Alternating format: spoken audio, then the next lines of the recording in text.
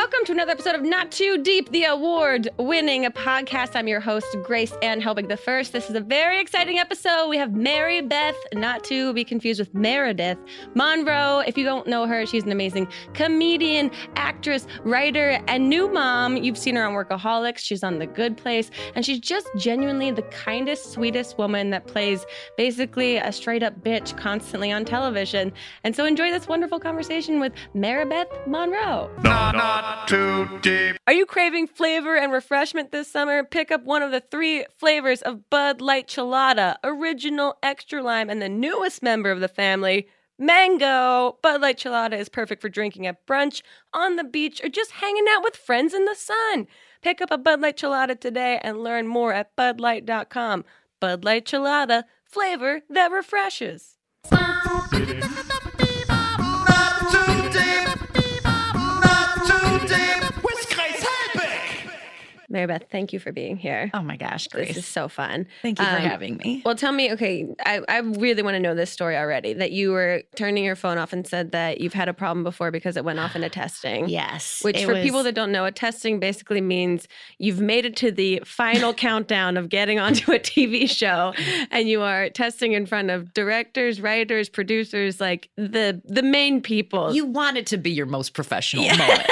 You want it to be the time where they're like, oh, she's not only amazing talent, but and a phone ringing, your phone going off kind of shatters all that. But they were very cool, and I knew it was a very casual test. It was before the network, like before I actually went in front of network. Ugh. So it was just the creator of the show, and the executive producer and the casting person. But it was fine. It was fine, but still just really embarrassing and very easily fixable. Yeah. Like, it's just the easiest thing you can do.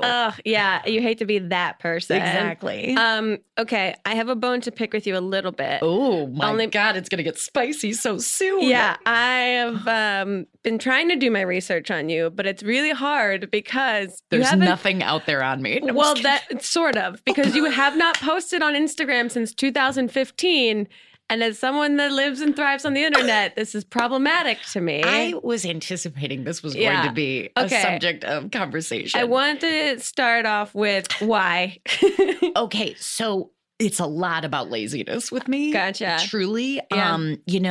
And I'm so old school. Like, I still kind of keep up Facebook, which is so embarrassing to say. No, that's good. That's a thriving community. I don't keep up with Facebook. So that's me being lazy. But also it's really helping you out to the social media that you do. Sure. And I kind of feel like I weirdly missed the boat. I think generationally, I know that sounds so strange, but I'm in that weird middle generation where we didn't have cell phones for a period of time and then got cell phones.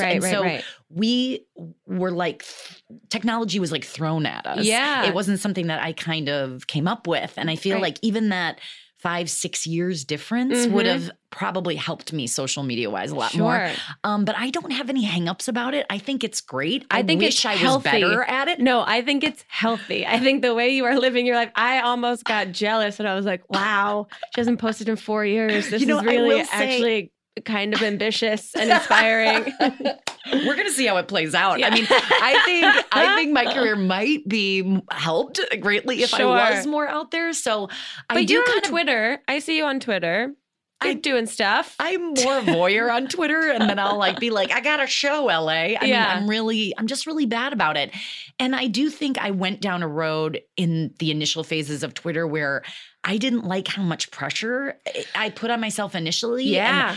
And when I feel like anxietal or something about something, I am kind of like, bye. Like, I'm done. Because I don't want any added anxiety that I already don't experience from career or for sure. Name it, relationships, whatever, family. 100%. And so I feel like I looked at it as like, there's this added thing that I'm voluntarily doing. Yes. And then I also do have some friends where I'm like, you need to not have Instagram in your life. It's ruining your life. Like, I'm looking at this, yeah. Changing perspectives where I'm like, oh no, now this is affecting your family. Yeah. Like, this is really bad. So I do have feelings when it becomes an issue, but I feel like you have a healthy relationship with it. I mean, look at what you've built because of it. You know? There's also I completely relate to the anxiety that comes with the pressure of having to, like, you know, forward your career by maintaining like a social media presence in some way, shape, or form, and also getting like just bogged down by how like gross it can be and how just like mean it can be sometimes. Very mean. And I will say I've just had a child like 7 months ago or so, which we can talk about later. Yes, please. But I felt like I've seen some examples of like, oh, wow, like that can really impact your child. Yes. And how much do I want my child to be out there? I don't think I'm like in the celebrity world of like that it would cause a huge difference in her life, but you never know what could happen. Yeah. And I'm like, and then all this stuff is out there about her and about me and about my life. And like, that makes me nervous. No, it seems like you have a very rational sense of boundaries and privacy. It took a lot of work, girl, but I got there. I got there eventually in my life, and I'm exercising it through social media, which isn't really a big stand, but I'll take it. It's a good boundary. In 2019, sure. Yeah, I think that's impressive. Okay, so talk me through. So you grew up in Detroit. Yes. Okay, and then did you come from Detroit straight to LA? Yes, and I'm going to have one little sidebar about that because it's a thing in Detroit. Yeah. I grew up in the suburbs of Detroit. I went to a wedding in the suburbs of Detroit. Oh, let me years and years ago. Is it West Bloomfield?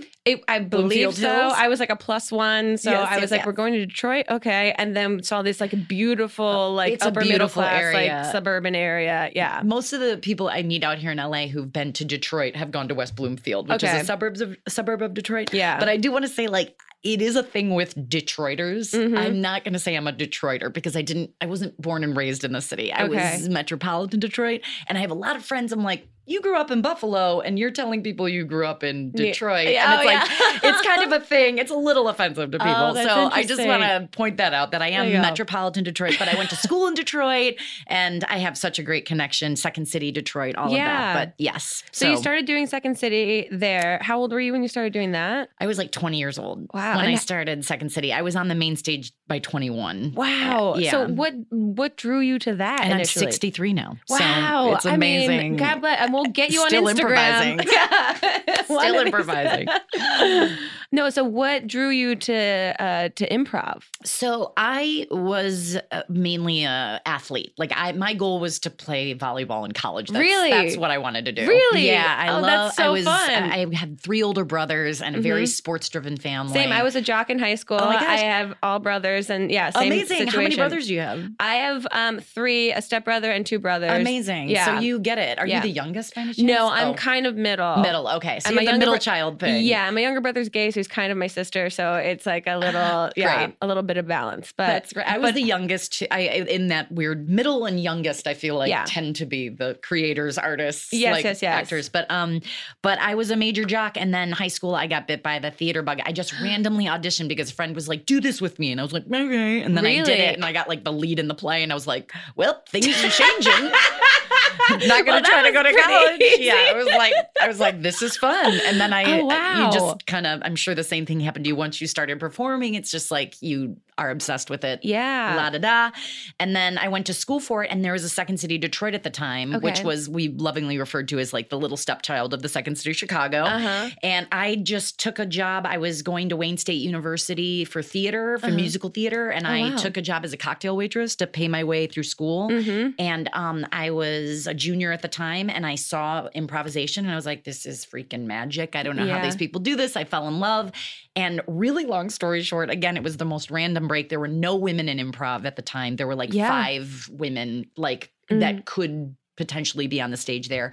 And I was serving drinks, and I had started taking improv in college, and I took an improv class at Second City, and I was directed by one of the main stage cast members, and they were like, do you want to audition? Because we have someone leaving. And so I improvised for like 2 or 3 weeks on the main stage with this cast. Wow. Like I'd be serving, they had this joke where it was like, and here's your drink, freeze. And then I'd jump up and I'd be like jumping into the set. But I did that for like, I auditioned with them for like 3 weeks, played like 3 or 4 sets. And then I was hired on the main stage not knowing what the hell I was doing. So I Wow. basically learned how to improvise on the Second City Detroit stage, which was nuts. For people that don't know how that system works, you audition to get hired, which basically is a paying gig then at that point. Which is amazing. It's an equity gig. I quit school. I mean, I quit college and I was like, here's this journey. Yeah. So I started with Second City, and it's one of the only equity paying gigs. The only way you can make money as an improviser. Yeah. So I kind of like struck the lottery out of the gate. And then that kind of began my Second City career, which I did for the next 9 years of my life. That's nuts. Okay, so then where did you go from Detroit? Detroit, I went to Chicago. You went to Chicago, Second okay. City. And then I did the touring company for about 8 months, did some theatrical stuff. But then in 2003, I got hired on the main stage there. So I did that for 3 years.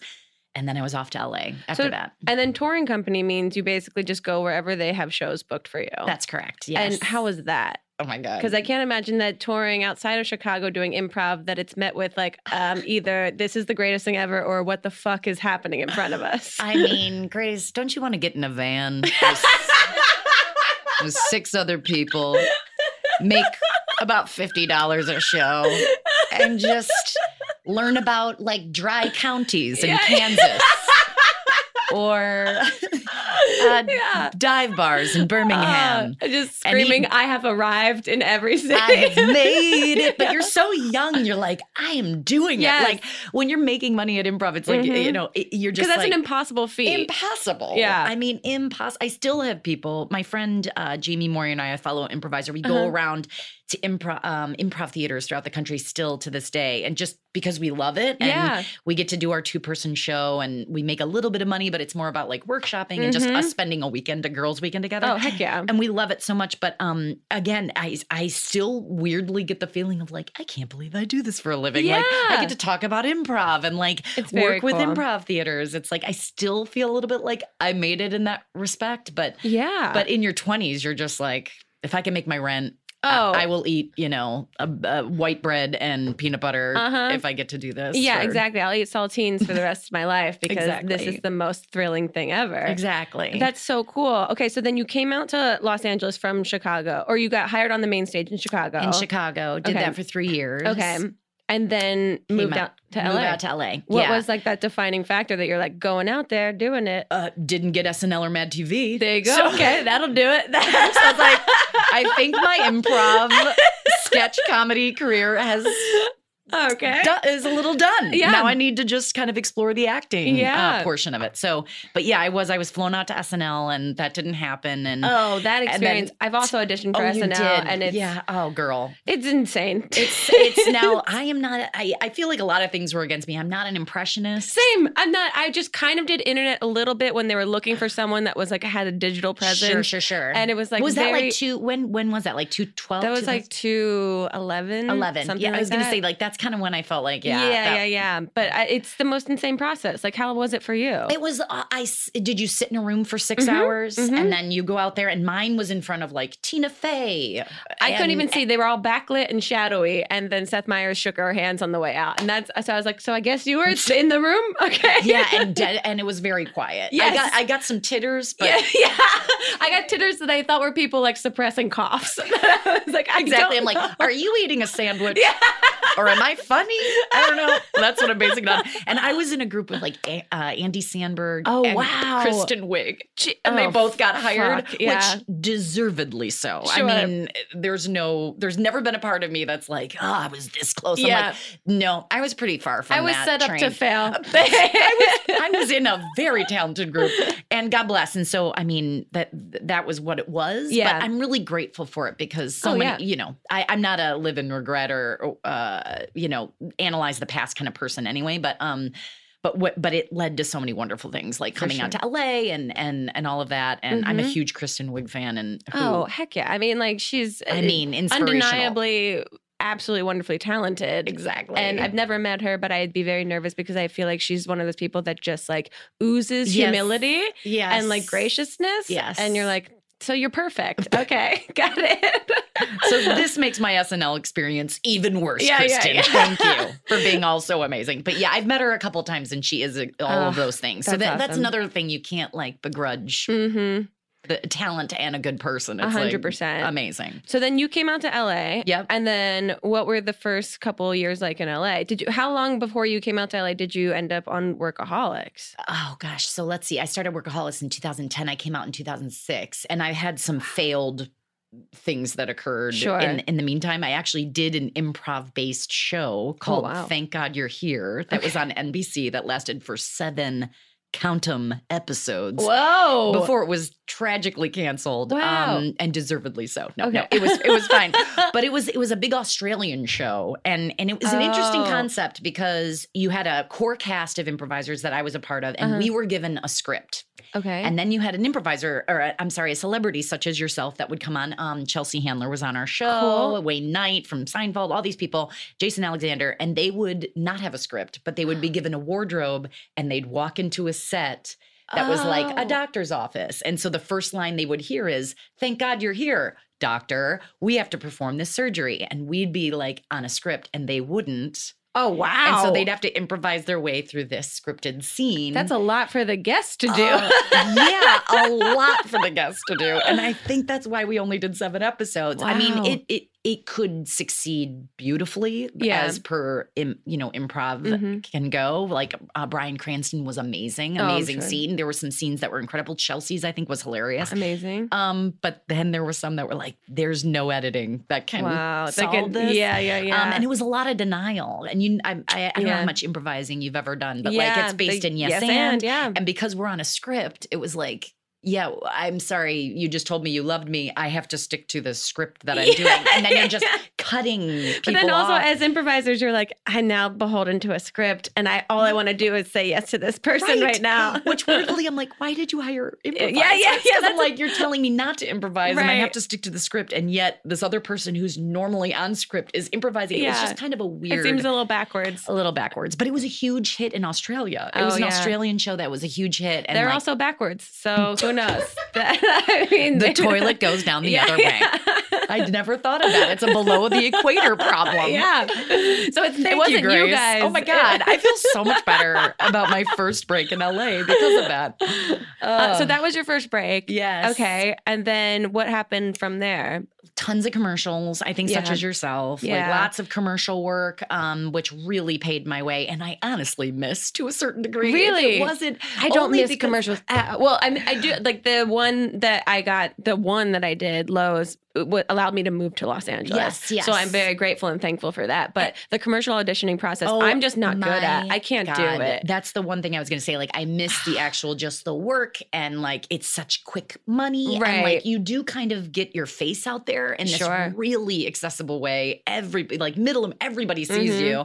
And especially if you get a great commercial that's funny and shows you off a little bit. But the auditioning process, I tell people this that are like, well, what's the difference from when you were like doing commercial to now? And I'm like, honestly, I think the better jobs I've gotten, especially as of late, like The Good Place and things like that.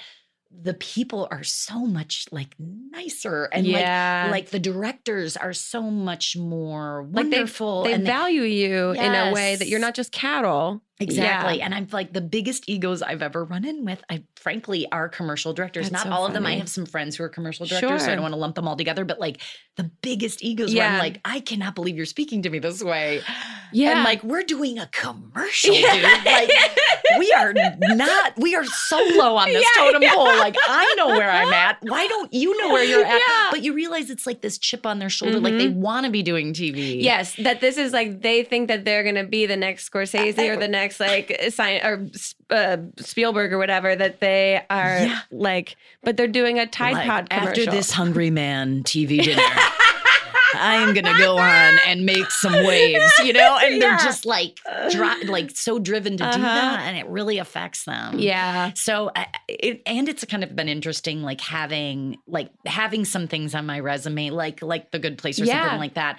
And then kind of maybe doing an audition or doing a commercial, which I guess I hadn't done The Good Place at the time, but kind of having some things and then still being like them, right? like trying to almost like. I paid my dues, bro. Like I've done worked some work with some people. Like, I'm not, that doesn't sound like a dick, but I'm like, I don't understand where this energy is coming from. Like, let's just keep it light and fun. Yeah. And I feel like the further I've gone in my career, I guess cream rising to the top or whatever, the better people I've worked with, the nicer people, which I think my 20-year-old self would have been like, oh God, if I, once I get to the movie land, it's going to be like, everybody's going to have egos and like people who have money just have egos. And I found it to be quite the opposite, which is delightful. Yeah. I don't know what your experience has been. No, I also have I feel like kind of like lucky in a way to have worked with like really great people, and maybe like only a very small amount of times have encountered people that have been pretty intense. Yeah. But then I'm also kind of one of those like really curiously empathetic people to be like, why? This must be coming, like they're hurt. Like this must be coming from a broken place in them. And so I can't take this that personally. I mean, that's all in hindsight. At the time, I'm like, fuck you, you motherfucker. I know inside you're just like stabbing them with daggers. But but I feel the same way. I think it's much more healthy to come at it. Like my husband has terrible road rage. And like he describes it as like, I just see the car. I don't think there's a person there. I just see the car. And I'm like, I'm like, you need to start thinking about that person. Like maybe they're rushing because someone's hurt or whatever. Right. And then like that switch, I think I've helped him gain empathy, but I feel like it's the same with career. It's like, like something, if you go like, something's happened to this person or it makes it a lot easier to deal with. It makes it easier to tolerate assholes, I think. Definitely. And also just because I have Catholic guilt from growing up. Oh, constantly. Lutheran guilt. Oh, yeah, girl. there you go. We need to have coffee after this. We have a lot of similarities, I feel like. Siblings and religion. 100%. Okay, on that note, we're going to take a quick break. When we get back, I want to talk about Workaholics, The Good Place, and basically like just being a mom that's fucking dominating right now. Yeah. We'll be right back. With more Not Too Deep. Not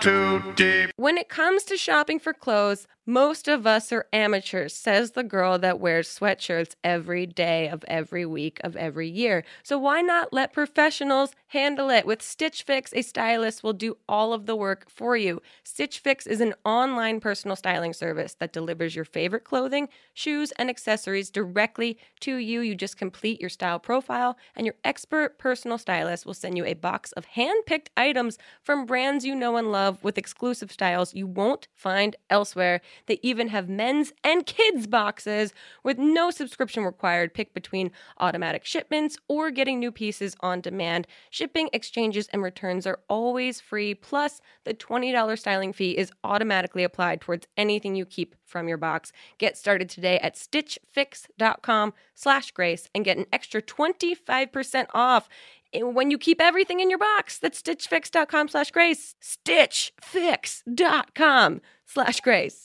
Not too deep. Did you binge Making a Murderer or the Bundy tapes? I for sure did both of those things. So many people can't get enough of true crime stories, and if you're one of them, you need to check out Crime Junkie. It's named one of the best true crime podcasts by Rolling Stone. Crime Junkie covers all kinds of true crimes, from the most notorious to the stories you've never heard before. They'll even make you think twice about cases you thought you were sure about.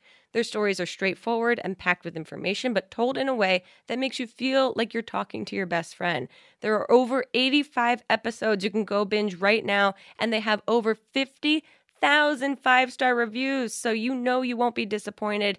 Crime Junkie releases new episodes every Monday. Visit Apple Podcasts, Spotify, or wherever you're listening now and search for Crime Junkie to get a true crime fix. Okay, let's talk about the audition process for Workaholics. Okay. How did that come about? Did you know what it was? Did you? No idea what it was. Okay. And there's a lot of really weird circumstances that came with that. So I was the very first actress to audition for Alice. Really? I was the first person they brought in. That's nuts. Weird, right? Yeah. So that was the weird thing. And then also I found out later that Anders, when I was on the main stage in Chicago, was in the writing program in Chicago and was living in Evanston. That's where his family's from. And he saw me in a show called Red Scare. Okay. And he and his girlfriend, now wife, mother of their 2 children, they would mimic me in a scene throughout, like for the next 4 years, Like we would just do this thing. They had an inside joke about joke about a scene that I did on the show, Oh my show. And so I was the first person to audition, and he said he was the first audition he watched, and he was like, that's the girl. That's the girl that me and Emma. And he like told the rest of the boys about me. Wow. And they ended up seeing another 200 people or so, Holy like shit. a crazy amount of people.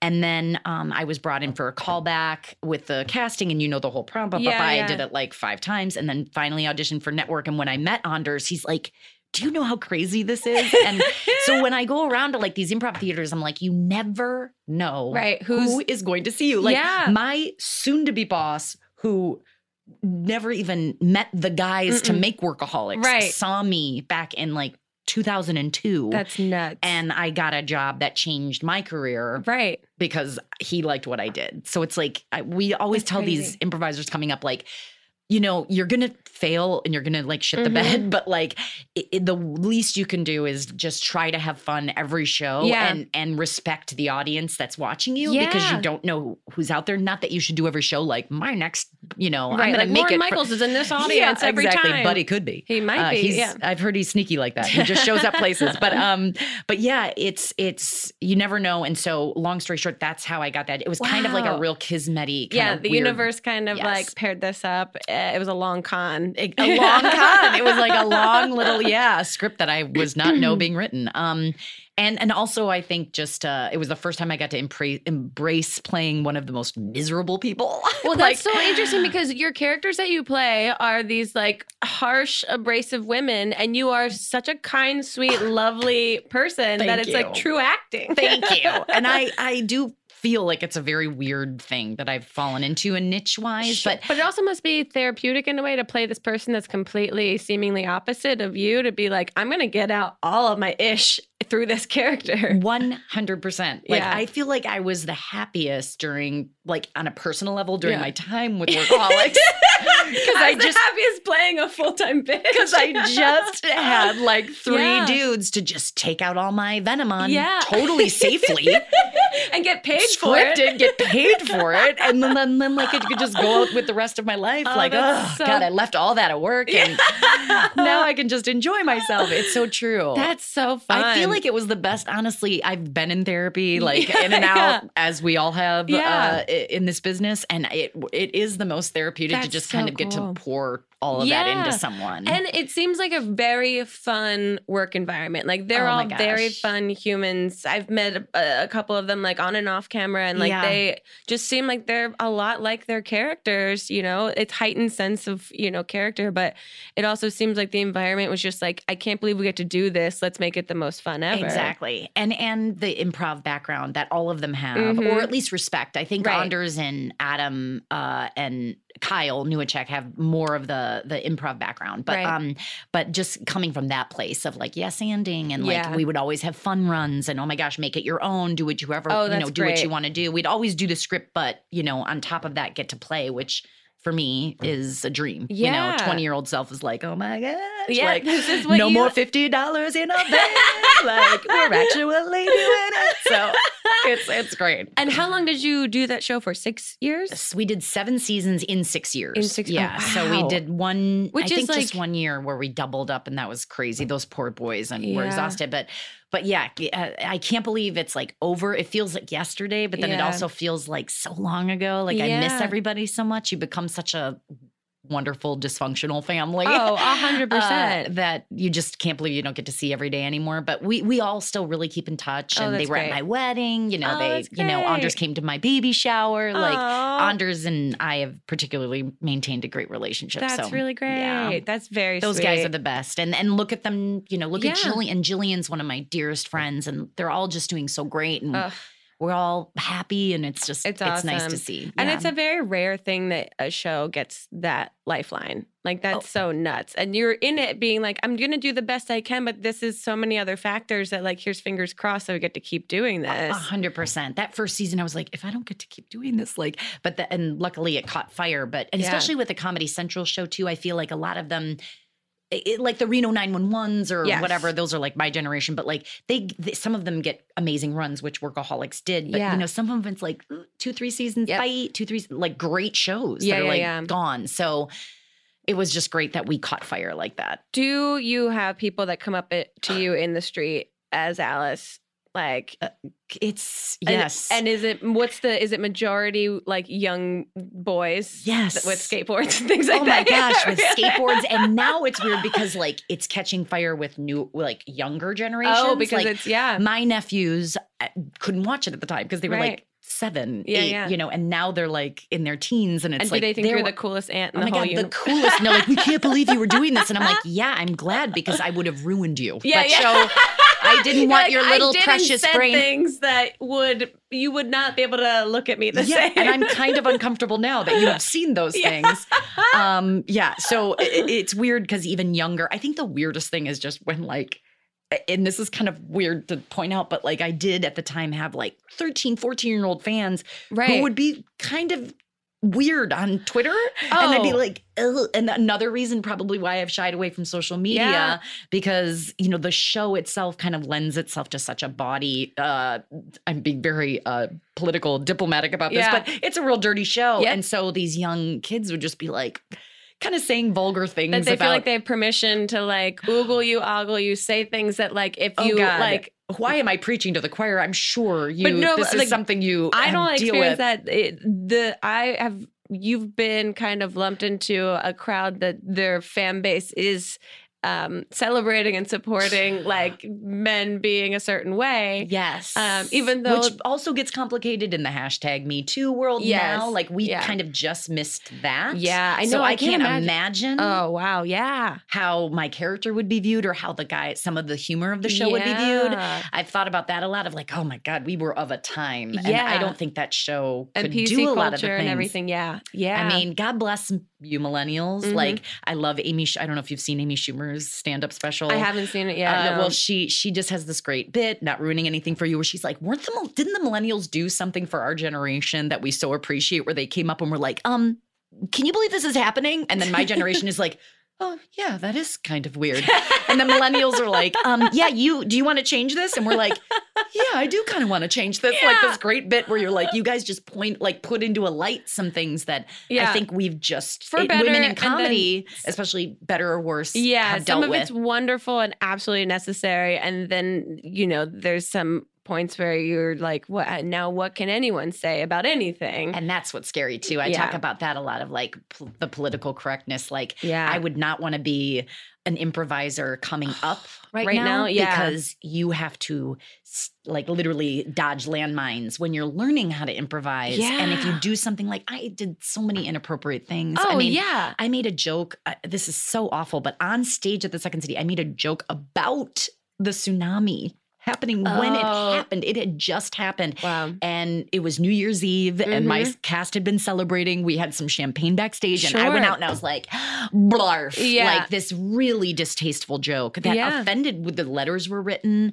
Oh, wow. I mean, it was really bad and I felt terrible. But it Yeah. was just a slip. It wasn't my heart. It No, wasn't it's like, not your intention. It's not. It was a bad mistake. Yeah. And that's career ending now. Like if Yeah. it's done Well, that's why on- improv is- even in a podcast or in, you know. Improv is scary because you can't edit it out. No. It's literally in the moment. So you have to be that much more cognizant of every single thing that you are saying. And in this hyper PC world, it's nuts. good luck. Yeah. Like I'm glad I'm kind Jeez. of out of that scene. Yes. Okay. So let's talk about The Good Place. Oh, let's do Okay, it. how did this happen? I mean, this is a show that's like massive, like Workaholics. It's huge. Yeah. I'm slightly familiar. I haven't done the Sure. full deep dive on everything. No worries. But it's obviously like people love it. It's massive. It's one of those like hits that rarely happens. Where it culty, yes. culty show. Yes, yes. So I worked on Parks and Recreation, Mhm. and that's where I met Mike Schur and Mhm. Amy Poehler.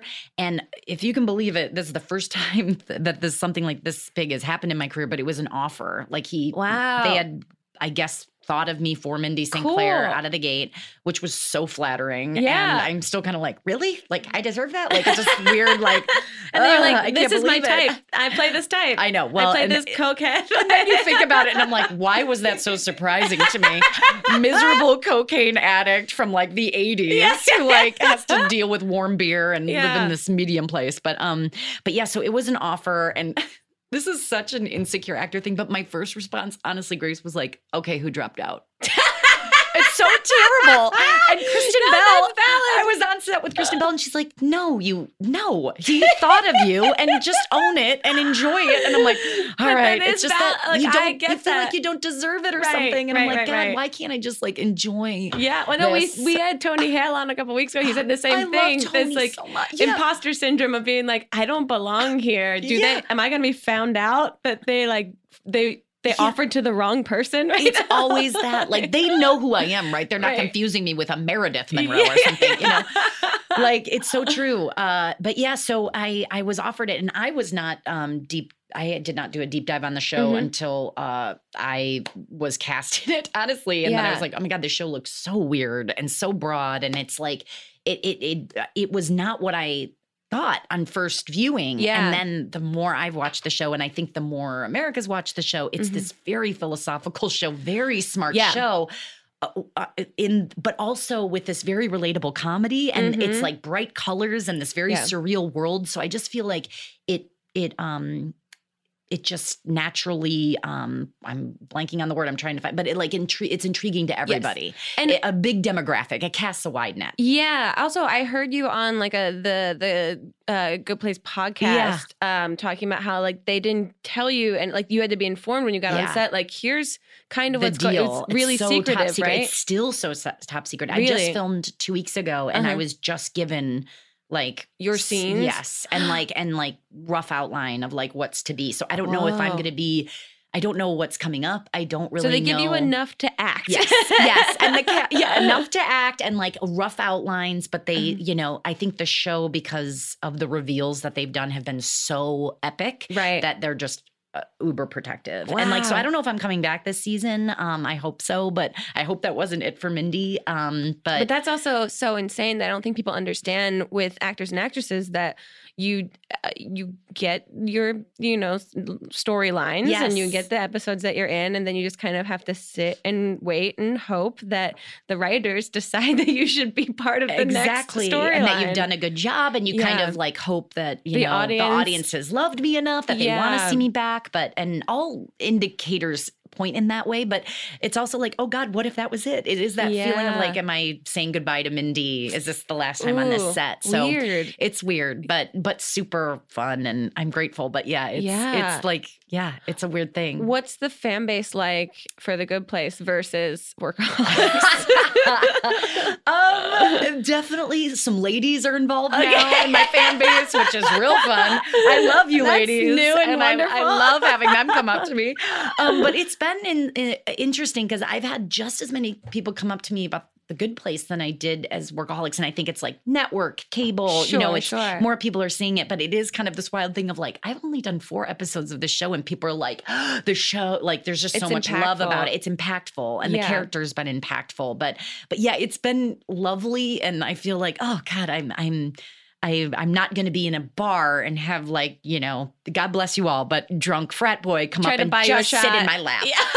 I mean, that has flat out happened where I'm eating meal with friend, boy sits in lap. And I'm like, I'm not your mommy. And I'm trying to have dinner. Yeah, I'm not Santa or your mother. So please leave. And only time I got really like pissy with a fan. But I was like, that's insane. And that's 100% warranted. Thank you, Grace. There are boundaries. There are boundaries. What do you watch in your own time, if anything? What do you do for fun? What do I do for fun? Well, the last 7 months have been baby. You got baby specific. Mm-hmm. So it's been a lot of no sleep and just trying to like keep up on content because, as you know, I'm sure that you fall into the same thing of just needing to keep up on content for what I do. So obviously, I'm a Game of Thrones fan. Definitely watch that. That's been a big escape during baby time to get to do that. But I just finished Shrill with with I don't even know what this Bryan. is. Oh my God, it is so outstanding. Good. Okay, she is Aidy Bryant on SNL, so she just kind of like takes on like a millennial perspective on dating. Yes, we were talking about this in a recent episode. Yes, and she is just like so good. She's so comedically wonderful on SNL, and then to get to watch her do this, I was like, I have a whole new. I'm a brand new fan. I watch a lot of stand up, so the Amy Schumer special. Like I'm big fans of. Do you do stand up? No. I am terrified of that. Same. Weirdly, I would never. It's the one thing I won't. I've done improv, but stand up is so scary. It to is me. the loneliest, like most naked that you can possibly be. Yeah. And some get naked. Tig Notaro. Amy Schumer flashed her whole. I don't want to ruin that for you, but like she was pregnant and like some actually get naked. But I need someone up there with me. Yeah, like I'll go for it, but I want someone to bail me out if possible. But it's a lot of stand up. Trying to think. I watch a lot of documentaries. Okay, tell me. I need recommendations. So just watched The Heart of Gold, the new one on HBO about the gymnastics. I haven't seen that one yet. This is the thing, and tell me if you do the same thing, because you're in a very lighthearted world, like I am, comedy and everything. So I weirdly gravitate towards darker. Yeah, I watch all of every like serial killer, all the murder, everything. Yeah, all that stuff. Not to get too deep. Yeah, but I went through, before I had my daughter, I went through a miscarriage, and it was therapeutic for me because the only thing I could watch were shows that had no children in it. Yeah. No laughter, no jokes, because I didn't want to see other people feeling happiness. I know that sounds, but it was like this 2 weeks of forensic files. Yeah. And, looking back on it with a sense of humor, I was like, oh my God, hoarders, my 600-pound, like these terrible things where I'm like, why was I like doubling down? 100%. But it's like, it was all I could do. Like I couldn't. But that makes total sense. I mean, my guilty pleasure is all reality television, which is garbage for your brain. But sometimes my brain just wants to have an easily digestible meal. 100%. That's Real Housewives for me. So do you know my friend Amy Phillips? Who does all the Real Housewives impersonations? Yes. So that's her whole world too. Is like that the fan base that you're talking about. But she's amazing. She has her own show, Sirius Radio, about this. But yes. So I'm really into the darker documentaries. But I watched all of actually on a lighter note, Serena Williams's documentary on HBO. That on a plane. What'd you think? I liked it because I think she rules and it's really cool. Then it just ended. Yes. That's what I was like. Do they only have, I watched it on the plane and like a full flight, watched like all the episodes. And then I was like, do they only have this many episodes on this flight? Or is this how it ends? Oh, it's how it ends. Okay. It was the abrupt. One time abrupt. And I'm like, you're Serena Williams. Yeah. Like, you deserve like an epic 10 episodes. And it felt so underproduced. Yes. And I was like, how are you underproduced? So it was a very interesting series to me. Yeah. But the breast pumping, and I was going through all of this at the time. So pumping, and then her running out and winning. I'm like, I can't even like this. I haven't washed my hair in 3 days. Like this top knot is like the look for the next week. And I'm like, this girl is going out and just crushing on a tennis court. Like, and it's so nuts to me because I don't know what it's like to be an elite athlete in any way. But the idea that like she's going out and practicing to try and get back on her game, and people just find her court and just watch her, and you're just like, oh, you're just under a microscope all the time. Yeah. And it's so nuts. Also, I love that Venus was like, she beat me, but I like to think it was 2 against 1. Oh my God. I was Wasn't like, that amazing? You guys are adorable. And how does that work? I know. Do you ever think about that? Like jeepers, like they must have such an amazing relationship. That or it's the like, worst. Or the worst. It's either dysfunctional or brilliant.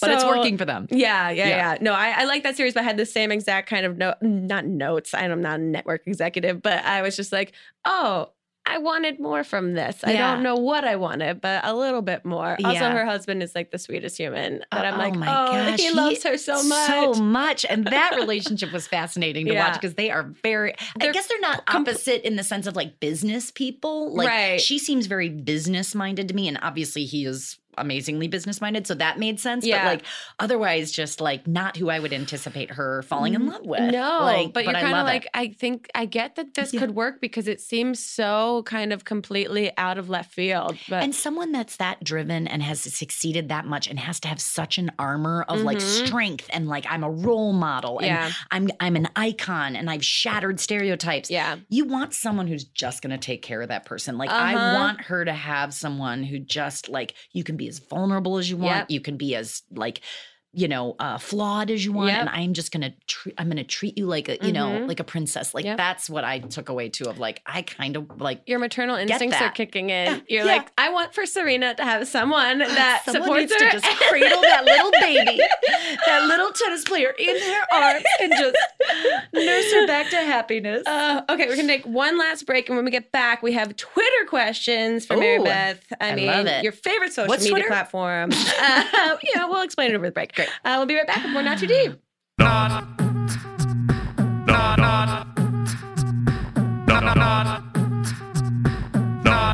too deep. This episode of Not Too Deep is brought to you by Skin. You heard me right. There are those among us with an insatiable thirst for adventure, the ones who embrace the unknown with wide-eyed wonder. Although your dreams might take you worlds away, you shouldn't neglect what's right in front of you. Skin's new line of intimate devices is designed to take your pleasure to new, undiscovered places. Like the Skin Vibes, a quiet yet powerful massager made to meet your unique needs and body. Skin Vibes has a curved, sensual shape. It can take you from 0 to O with 20 different speeds and pulsations, because when it comes to pleasure, there is no one size fits all. I sincerely hope my parents aren't listening to this episode. Don't settle for monotony. Explore intimacy with Skin Vibes, available for purchase at Rite Aid. Skin, feel everything. Not too deep. This episode of Not Too Deep is brought to you by BetterHelp. Is there something interfering with your happiness or preventing you from achieving your goals? BetterHelp Online Counseling can help. They offer licensed professional counselors who are specialized in issues such as depression, anxiety, relationships, trauma, anger, family conflicts, LGBT matters, grief, self-esteem, and more. They connect you with a professional counselor in a safe and private online environment and get help at your own time, at your own pace. Anything you share is confidential. It's convenient. You can schedule secure video or phone sessions, as well as chat and text with your therapist. And if for some reason you're not happy with your counselor, you can request a new one at any time for no additional charge. And best of all, it's affordable. And Not Too Deep with Grace Helbig listeners get a 10% discount off your first month with the discount code GRACE. So get started today. Go to betterhelp.com/grace. Simply fill out a questionnaire to help them assess your needs and get matched with a counselor that you'll love. That's betterhelp.com/grace. Okay, Mary Beth, before we get into these Twitter questions, I'm going to ask you the two questions I ask every single guest that is on the podcast. Okay. And the first is, who, alive or dead, would you most want to throw cold spaghetti at? Cold spaghetti at. Mm-hmm. I would say Ayn Rand. Oh, wow. That we have not gotten that answer in 200 plus episodes. And that was an immediate response. Can I ask why? So I will start by saying I respect Ayn Rand as being one of the only female philosophers in history that truly impacted generations of people. And as a feminist, I think that's amazing. Yeah. But what she's put out that fuels now a very twisted party. She's a philosopher that is kind of one of the faces of the Republican Party, to which I very much stand against. I have to say she feeds the minds, and mine as well. I read her at 21. And most college age kids read her because it's the first philosopher that kind of explores being independent and, you know, it's you against the world. And it's very anti-altruism. It's very anti-charity. It's really about like just being selfish. And I think, and it paints it in a very like, it will help the world, but ultimately I think it's one of the most dangerous philosophies to put into young dare I say it, especially young privileged white male minds. And I think she has really unfortunately been a huge catalyst in that privileged world. Yeah, so that makes sense. I kind of would throw spaghetti. I wouldn't hurt her, but you said throw spaghetti. Yeah, cold spaghetti. I would throw cold spaghetti at her. It would send her into a whirlwind of what does this mean? Like, how dare you, in a very Russian accent, which I will not attempt. The other question I ask every guest is to tell us your worst pants shitting story or like a close call, but you can only use 3 words or 3 small phrases. So mine is college, jogging, front lawn. Audition. Santa Monica. 405. Oh no. But luckily it was after. Okay.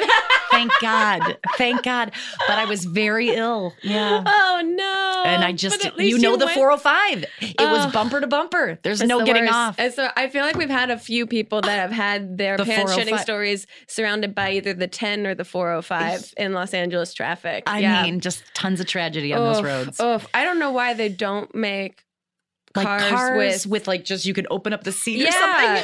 Yeah, just like maybe that's what an RV is. I'm telling you, that's like for LA, that would sell like hot fire. Oh God. I mean, the new Teslas, I feel like, are gonna be insane. Okay, let's get into these Twitter questions. Okay. Someone wants to know, how does it feel being a boss-ass bitch that gets shit done? It only happens on TV, Twitter fan, but I do love that I get to have that experience in a fictional way. I wish it bled more into my real life, but it feels good. Is there another type of character that is outside of who you like naturally are that you would want to play? Oh, yeah. I mean, I do think I'm a relatively nice, kind, good-hearted person. Yes, absolutely. I would love to play that. Yeah? That would be fun. I'd love to play my ingenue days are over. I think my rom-com ingenue days never happened because I'm definitely a character actress. But I would love to be like the love interest that's kind of boring but sweet and nice. Like, that'd be so fun. I think that can happen. Just as a departure. Yeah. I love playing my miserable characters. Everyone's going to think that that's you playing a character actress. I know, right? Hilarious. Okay, someone says, if she could pick one person to live alone in the medium place with, who would it be? Like on the show, or am I casting a net like in the world? Like on the show? On the show. I mean, either one. So I've worked the most with Kristen, and she's delightful. And I think they have enough similarities, the characters, that they could find some common ground if they had to, if they were stuck on the medium place, like especially with her past. Yeah. But I haven't worked a lot with Ted Danson or Maya Rudolph. So the two of them, I would love to be stuck in the medium place with, and maybe I'll get that chance like on this season. But those two, I'm such like Cheers. I like grew up on. I mean, Ted Danson is just like the TV show, my TV show, like dad. Yeah, you know? Because Bill Cosby kind of ruined that. Yes. But I loved him too. And so now I've moved on to Ted. There you go. Someone wants to know, from one Mary Beth to another, as a child, were you upset you couldn't find magnets with your name on them? Oh, God bless this Mary Beth. Yes, it was really a bummer. And you had to settle for the Mary, which by the way, my legal name is Mary, Beth, but my Screen Actors name is Maribeth. Why Mary is Beth. that? Because in the 5th grade, Grace, it's a long story, but I was in a Lutheran school and we were learning about the Virgin Mary, and I didn't want to be called Mary.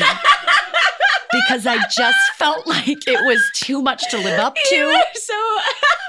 I was like, Virgin Mary. I'm like, I gotta do something here. I gotta mash up these names. So I literally started just spelling my name with an I. And my mom was like, the teacher said you're spelling your name with an I. And I'm like, I do not want to be like the Virgin Mary.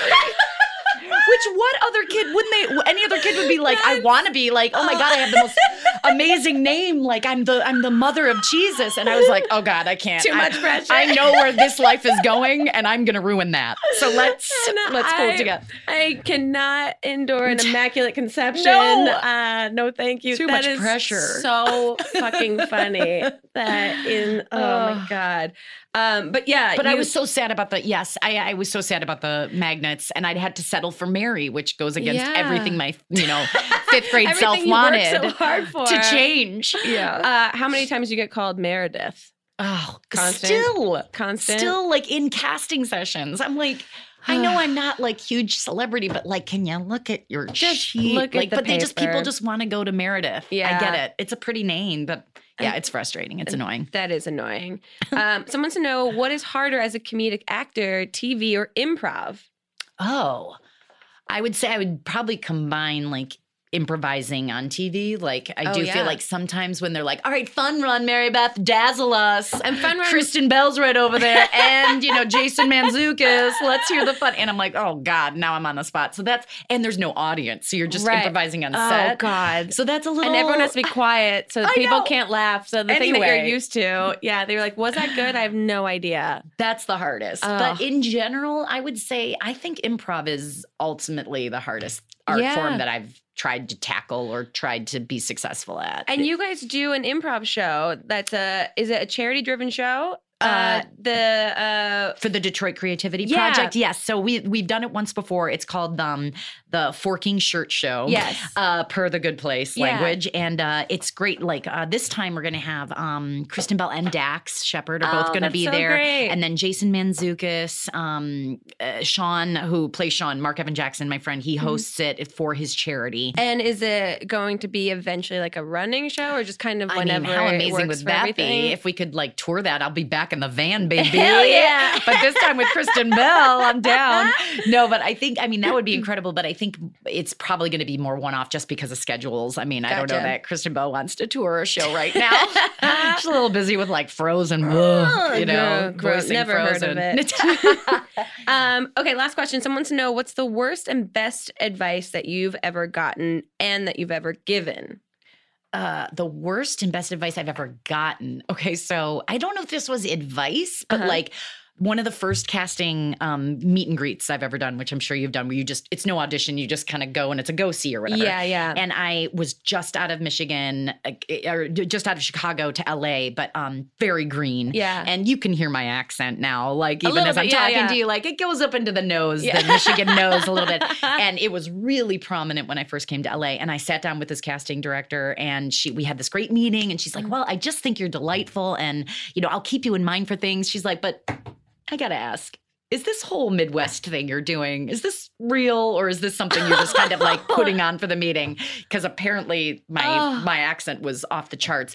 And so I was like, no, this is really how I talk. And she's like, keep it, love it, it's great. So, but it was just such a weird, I'm like, that was like the meanest, like the weirdest thing to be called out on. Yeah, they're like, this is just to me. assume that I'm that clever, like I'm gonna like create this Midwest character. Like I know it's gonna bust me into, I know it's gonna make waves in LA. This nasal ass accent and this sweet as pumpkin pie behavior. Like I'm gonna come in naive and talking through my nose. Get ready. I'm gonna be special. So that was that. And then the worst advice I've ever given. That's the best I've ever gotten. The worst I've ever given. God, I give great advice, Grace. Well, I was going to say, what's the advice that you would give to people that are either wanting to pursue improv and get into entertainment or like want to move like you did? Like, what's the thing that really you think is like the most motivating or like sound piece that you wish someone told you? It's going to sound super cliche, but sure. I feel like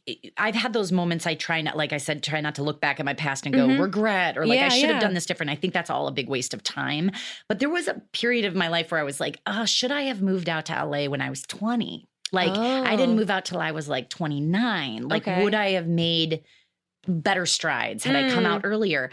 And I've come to the place where I feel so grateful for the things I did get to accomplish that I feel like if you do, and I stayed at Second City because I loved it. I was like, I really want to do the main stage. I love improv. I followed my heart. I followed my passion. And now looking back, I'm like, I never would have gotten Workaholics if I didn't do that. I never would have gotten this if I didn't do that. I may, who knows what would have happened. But I feel like if you love where you're at, even if it's like Cleveland, Ohio, an improv theater, but you're loving what you're doing, I think if you go at it 100%, everything your path will be the way it's supposed to. Whoever's going to find you will find you. Yeah. The career opportunities will find you, but if you're doing it 100% with your heart. And I feel like I know this is me not interviewing you, but I feel like making your way in the way that you made your way was out of your passion, out of your heart, and out trusting of your gut. Yes. I'm like, this is something I like to do. I don't think anyone else really knows or likes this yet, but I really like it. So I'm going to keep pursuing this. And 100%. I think also the real thing that stuck out to me that you said earlier is just like, you never know who's going to see you. Yes. So you just show up your best, however that means to you every time. 100%. And, you know, things like that, you know, you never know when it's going to pay off 10 years later and you're in Los Angeles and now you're on a show. Totally. And like not worrying about the rent as so much. Yeah. Like trying to let go of the money, like of wanting the money so bad. And believe me, we all want the money. But like if you let go of that, I feel like that's when it comes. Yeah. As opposed to making choices That's to get great. it. I think that's super valid and really great. Mary Beth, thank you so much for being here. Before you go, Thank you. Every guest that's on the podcast gets a personalized fortune cookie from my us to them. So you can take Open it and eat it. Can I do it right now? Yeah, of course. Oh, you can read what's inside. There's nothing inside. No, I'm just kidding. Every time I'm like, did How we do dark it? would that be? I would love it if it was just like, no, can I read it to everybody? Of course you can. So, we actually DM'd your fortune like a year ago, but since you're never on Instagram, I guess you never got it. And the request expired, but that's fine. It's whatever. We're not mad, just a little mad. So when you get a chance, go back and check your DMs. I literally have never checked my DMs. Oh my God! I don't know what's in there. Don't. Should I not do it? Don't. But now I feel so much pressure. Like I should. No. Because if hearing the fan base that you've had via Workaholics, do not check those DMs. Oh my DMs. God, that is such a good point. I wonder what's in there. Oh my God, I'm gonna burn them. Okay, Mary Beth, where can people find you and what you're up to I'm as eating you're the fortune eating this? cookie. Yeah, the perfect timing on this. Go ahead. Oh, where can people find you and what you're up to? Oh, I thought you didn't finish. It was crunching in my ear. That's all I was hearing. So we have this great charity show coming up. I'd love to plug that. I think will go up after the charity show. Oh, it will. Okay. Yeah. So I'm a part of a group called Mama's Boy. We perform at the Second City Hollywood. It's like every other month we do a show on Tuesdays. So maybe check out the website there, Second City Hollywood. I'm on Twitter very rarely, but it's at Mary Beth Monroe. I'm on Facebook, but unfortunately I have so many friends I won't be able to friend you. Not to brag about my social media presence. So stupid. And then, I don't know when this episode of The Good Place, I just shot it a couple of weeks ago. That'll be coming out. Great. I'm on I just shot a pilot for CBS called Bob Hart's Abishola. That's a new Chuck Lorre show. Sweet. That it might be picked up by the time this airs. We'll see. Or you'll never hear of it again. Amazing. But I hope it goes, and that hopefully will come out in the fall, maybe, if we go. So Sweet. You also have a movie called Bootstrapped, right? Oh, so it's a television show that made it to Sundance this year. Yeah. And we are shopping it around. We are trying to sell it. So that's maybe another thing that will that's be out there. Yes. In the ether. Mary Beth, this was so fun. Thank you so much for being here. I really appreciate it. Thank you for having me. Of course. We'll see you guys next time on another episode of Not Too Deep. Goodbye. Too deep, too deep, too deep, not too deep with Grace Helbig.